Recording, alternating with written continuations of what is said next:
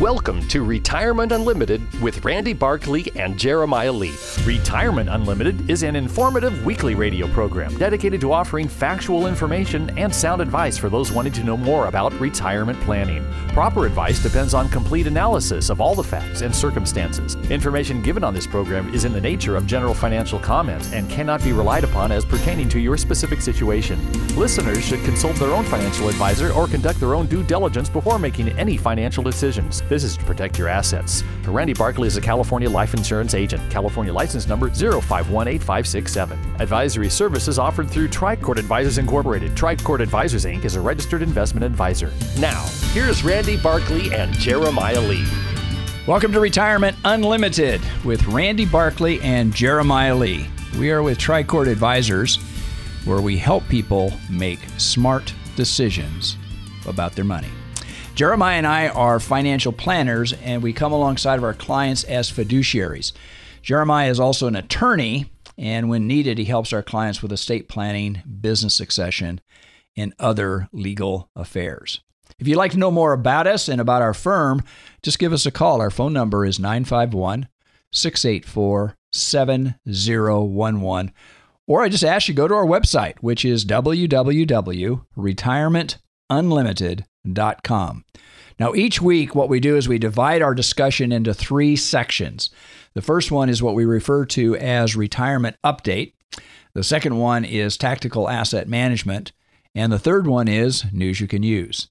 Now, this week, for the retirement update, we're going to kind of extend our conversation for what we had the previous week. And we're going to talk about the great migration that's going on. I mean, this is something that's unprecedented, at least in my lifetime. I've not seen this kind of movement. Maybe back in the 60s and the early 70s, people moving into California. But now we're seeing people moving out. So for every 8 people that are moving out, which is a lot of retirees, we have 10 people moving in. That's why the freeways aren't getting less crowded. They're getting more crowded, huh? And that's our Inland Empire. Right. That's us, right here, that we're having 8 go out and 10 come in. And it feels like that. It feels like that anecdotally when you talk to friends and you know a number of people who are leaving, but then you hop on the freeways and realize, hey, I thought everyone was leaving, and they're not. And that's why people from out of state, perhaps, but it seems like there's a lot from LA, Orange County, they're coming east a bit into Riverside. In the midst of people from Riverside moving elsewhere. So the question we want to kind of address is that we've had a lot of clients, and I've had this over the last couple of years now, they move to their ideal forever home. And it is moving out. And a lot of motivation is, of course, they have a lot of equity in their home, and they can translate that into a paid-for home. There's motivations like following the children, going to an environment that has a memory in their head as to a different place, a different time. Getting away from the hustle and bustle. Getting away from the hustle and bustle. More rural. Yeah. It's an interesting idea, even the forever home. There's a lot of clients who have that concept, that idea, that desire. Right. And what we see out there as far as, with the statistics we'll talk about in a minute, but also just the people we see, it's a hard item to find a forever home, even when you get there, even when you move in. Because you can't duplicate relationships that you've established over 30, 40 years in one location.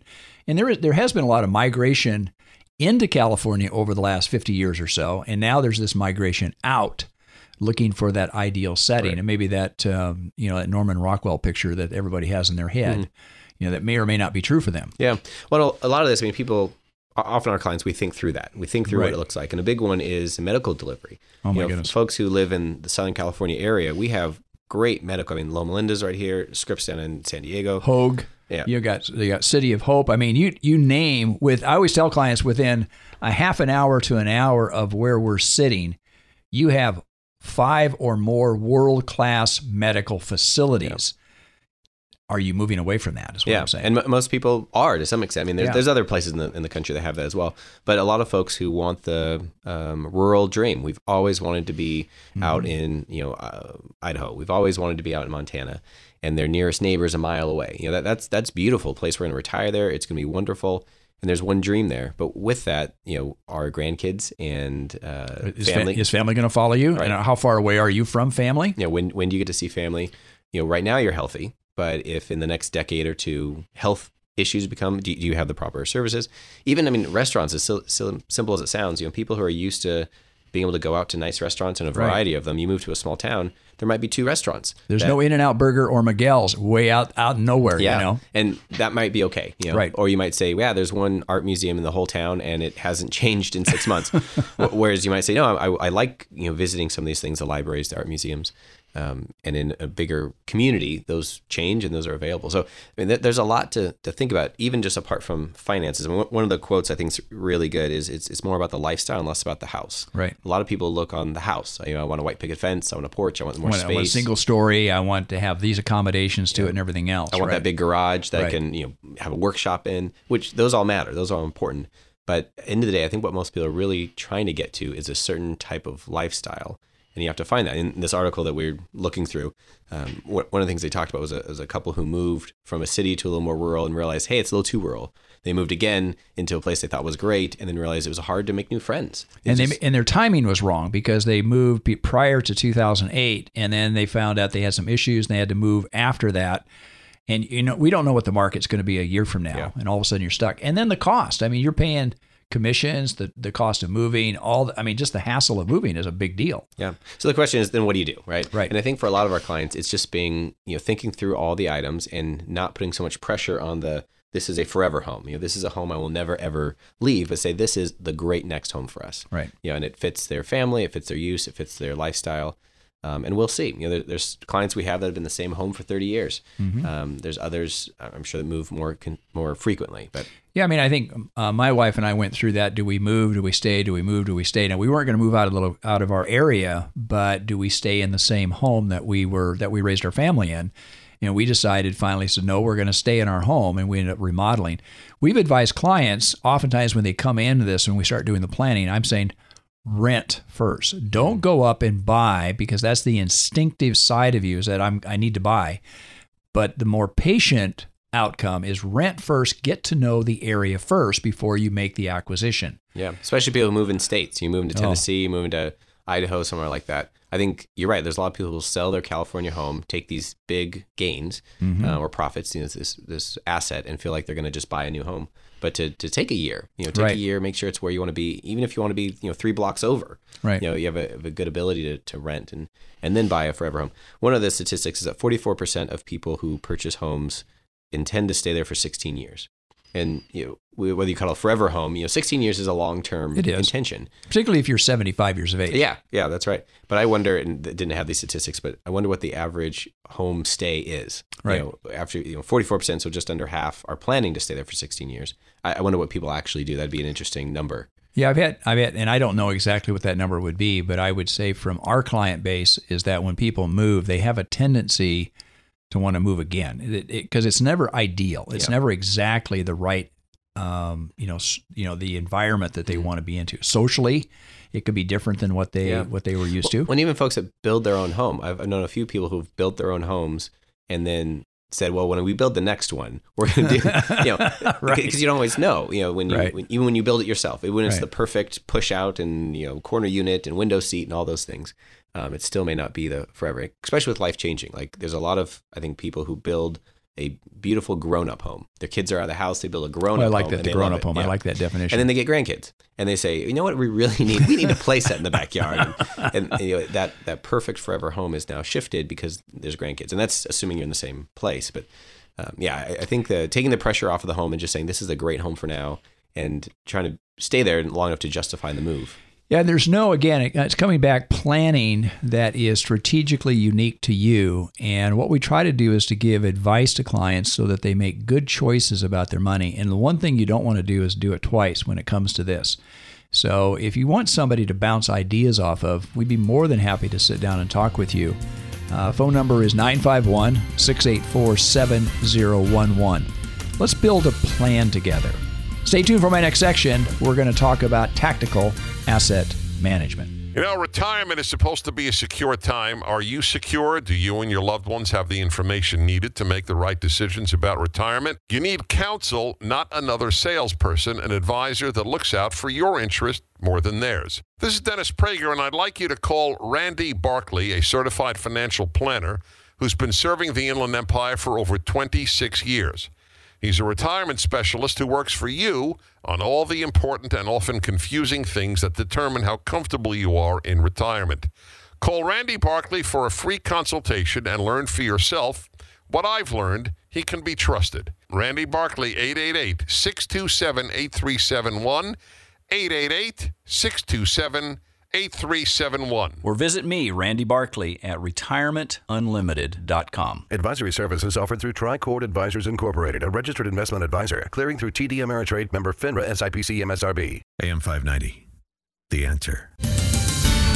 Welcome back. This is the section of the program that we refer to as tactical asset management. You know, Jeremiah, we've talked a lot about in previous programs about inflation and whether or not it's transitory or embedded. And I want to talk about people need to be careful. I mean, there's been a lot of movement in commodities and other types of items that have dropped in price. They haven't just going up all the time. Right. And the concern people have with inflation and saying, I can't get the goods, right. There's concerns that shelves will be bare over, Black Friday and Christmas and, Thanksgiving. And they haven't been. There are specific items, of course, that there's supply shortages we're still having. But the big, I think, thing we want to talk about is kind of the whiplash a little bit to say, there's times where there's not enough. And then the suppliers start making it, and they start shipping it, and by the time it gets here, now they say there's too much. And I wonder, like with cars, it being a good example, no one's been able to get a new car, and the rental cars have not been able to replace their fleets, which with that means you can't get a rental car. But as soon as they replace their fleets, then those cars are going to come on the market as used cars, right? Yeah, they come, 2 years, a year or two, and the rental cars move them on to the used car market. And part of an article I was reading was saying that there's a lot of cars that are quote unquote finished. They're just missing the microchips, right? And they're sitting there stored up. So the moment they get a shipment of chips, the article made it sound like they could finish, 20,000 cars or something. I don't know what the numbers are, but they could throw the chips in there and the cars are done. They're ready. They roll off. And so it'll be interesting to see if we continue with a shortage of things, or if we are able to swing forward and then have, hopefully it's right size, right? Hopefully it's the right size of the cars, but we may have a glut. Yeah, I had dinner with a man that is the logistics manager for a major distribution center, and he said, we're not having trouble getting the needs. In other words, they can get the product they need to get it on the shelf. He said that is not the issue at all. And his concern was the exact opposite. Will there be a glut? Because manufacturers have really put the pedal to the metal, so to speak, making something, and all of a sudden the demand falls off. Yeah. And then what happens? Yeah, it was interesting. An example of this was Y2K. Everyone remembers Y2K. Everyone was doing all the tech updates, all this stuff, and they're saying basically it pulled forward all this demand. Right. Pulled it forward into 1999. Everyone remembers Y2K was the thought that computers are all going to go crazy when it turned 2000. Airplanes were going to fall out of the air. Yeah. And so all this tech spending was done in 1999. And then nothing happened, Y2K. And then we move forward, and there's actually a recession in a lot of those industries because that spending didn't continue. Right. It had been forwarded. So it's interesting if we're in a similar thing that people are desperate to get these goods. They're pulling forward, say, I need it now. But then as the shortages free up, will we then be in the opposite direction? Yeah, I mean, like basic commodities, like, for example, beef, chicken, pork, that kind of stuff. They start producing more. The prices go up, they start producing more, and then all of a sudden that excess supply. But in manufacturing, that's a slightly different animal. And of course, with the issue with China and some of the other hostilities that we have with our trading partners, they're trying to move that manufacturing closer. I think there's some readjustment. But the bottom line is, like, lumber prices have dropped. Yeah. Natural gas prices have dropped. We're starting to see some adjustments within some of these prices. Yeah, and we'll see for a lot of it. Right, there's so many features going on. You have even as we go forward of seeing like you said, with lumber as well as with food, whether those items are going to stay high. Inflation ideas that everything's just now more expensive, or if they'll come back to normal, which would be ideal, or if they're going to drop the other way. Food, animals is a classic one of it takes time to raise an animal, right, and get it ready for to be turned into food, and with that, you have this lead time. So it's not uncommon in some of those industries that they would have either plant too much, they would raise too much, and then you have this surplus, and you can't get the right prices. And so, I'm sure it's it's a tough moment for a lot of these manufacturers or food suppliers or things like that to make sure they are right sizing their next year's supply. Yeah, I mean, post-COVID, everybody was caught flat-footed, and they hit the manufacturing and the production accelerator to the floor. Mm-hmm. And now we're starting to see catch up. But again, it comes down to it's never as bad as it it seems, and it's never as good as it appears. There's always going to be a reaction, both positive and negative, when these things happen. Again, I never was one to go in and get desperate about toilet paper when everybody was stripping all the shelves off the toilet paper. We had enough supply of toilet paper, and it wasn't something. But people got crazy during some of that time. That's right. And I think with that, looking forward, not to get crazy, I guess. Yeah. We all have needs. We all need to cover our needs, but not to go crazy with it. And especially as people, we talk a lot about inflation because we're talking a lot with clients about inflation. One concern is if some of the political stuff coming down, if more stimulus comes through, maybe that just spurs on inflation. If some of that stimulus doesn't come through and the supply shortage clears up and turns into a glut, maybe we have the opposite. Maybe it swings so far the other way to say, well, now there's deflation in certain products because the prices just won't support that much supply. So it's a moving economy. It's going to keep moving, and we're not trying to make predictions. We're just trying to keep watching what's going on and make sure people have a balanced perspective. And I think again, like housing, people say, well, housing prices can't keep going up. But Andrew Barry just came out with a very lengthy article in Barron's last week that talked about the demand for housing is so high. The millennials are starting to get tired of living with mom and dad, and they're breaking out. I think in some cases, mom and dad are giving them money to break out. But the demand for housing, he said, is going to last for a long time. He said, we are literally underbuilding the demand, and it's been going on for a long period of time. So what does that mean? Does that mean prices will continue to rise at the same level? Well, I think it's going to be adjusted area by area, and it's also the price of the home. And then I know Lennar Home Builders, they have a 100-unit tract right outside of Austin. They're building houses with 3D printers. So again, I always come back to is the innovation of man. Yeah. And how do you solve a problem? How do you get to the resolve and get a product to the consumer? I think it's just amazing. Yeah, you can't find framers to put up houses, and so they print one. So they print one. How amazing, right? I mean, it is. I mean, again, I hold the pharmaceutical industry out. I think it's amazing how quickly they responded to the virus and came with a solution. Now, people could argue that it wasn't a solution, but it really has had an impact.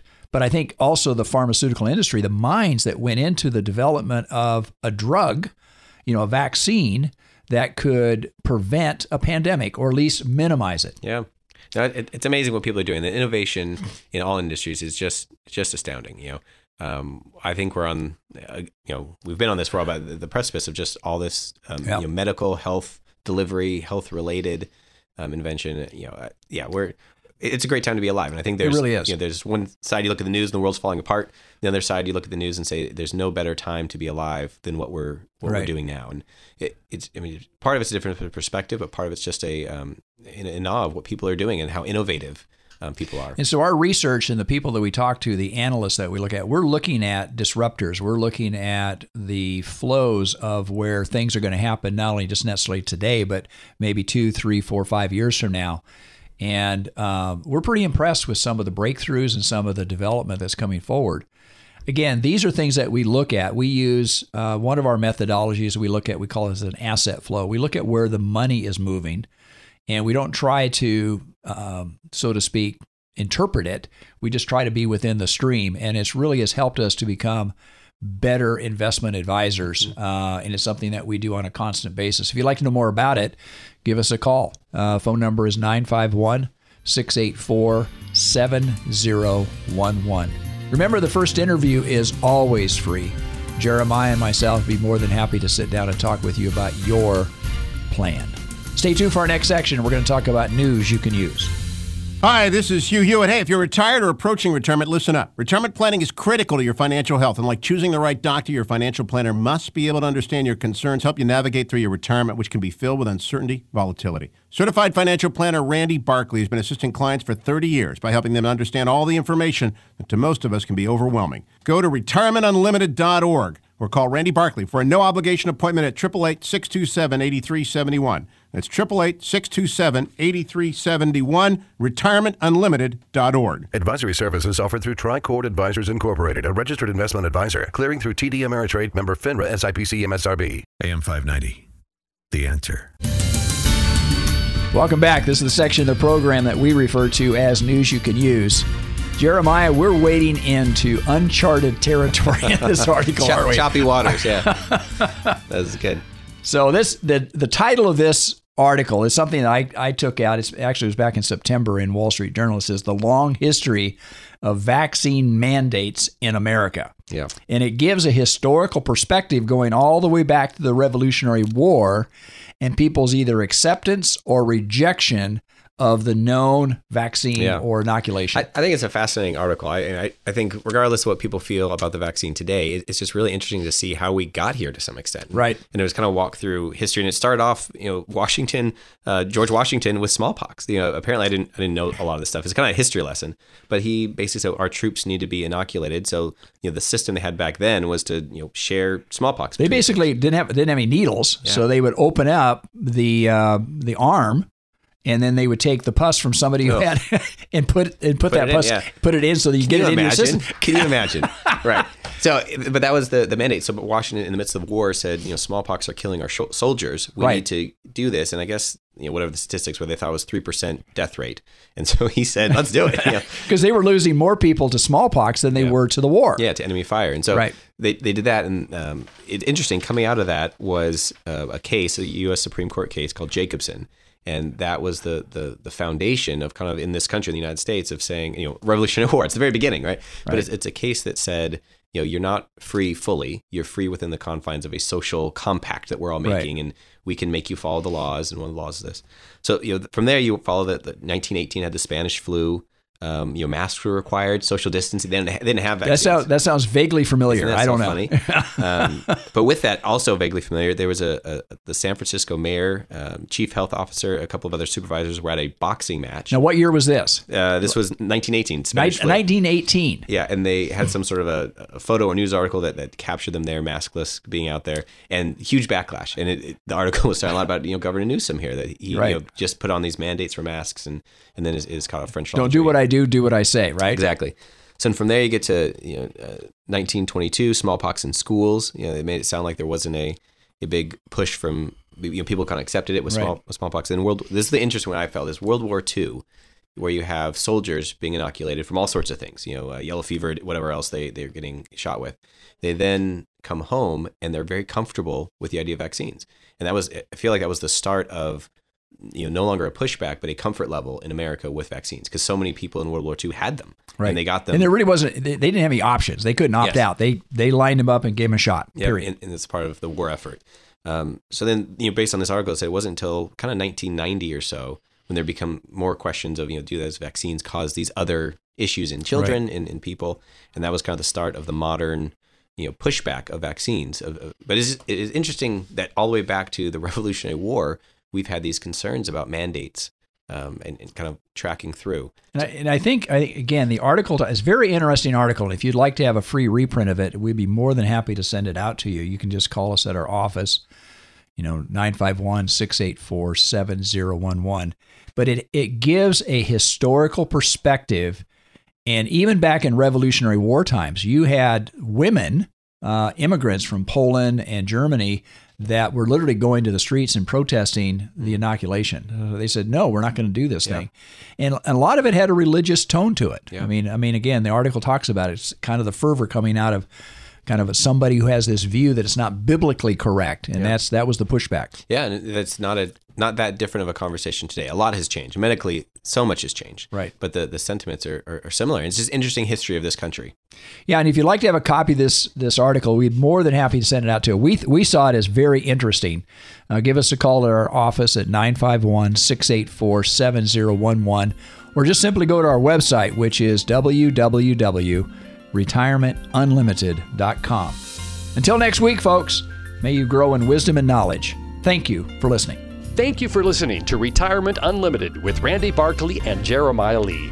For more information about today's show or other questions regarding your retirement planning, call Randy at 951-684-7011. That's 951-684-7011. Remember, retirement planning is a process, not a product, so call Randy at 951-684-7011 or visit his website at retirementunlimited.com. And be sure to tune in next week for another edition of Retirement Unlimited. Proper advice depends on complete analysis of all the facts and circumstances. The information given on this program is in the nature of general financial comment and cannot be relied upon as pertaining to your specific situation. Listeners should consult their own financial advisor or conduct their own due diligence before making any financial decisions. This is to protect your assets. Randy Barkley is a California life insurance agent. California license number 0518567. Advisory services offered through Tricord Advisors Incorporated. Tricord Advisors, Inc. is a registered investment advisor.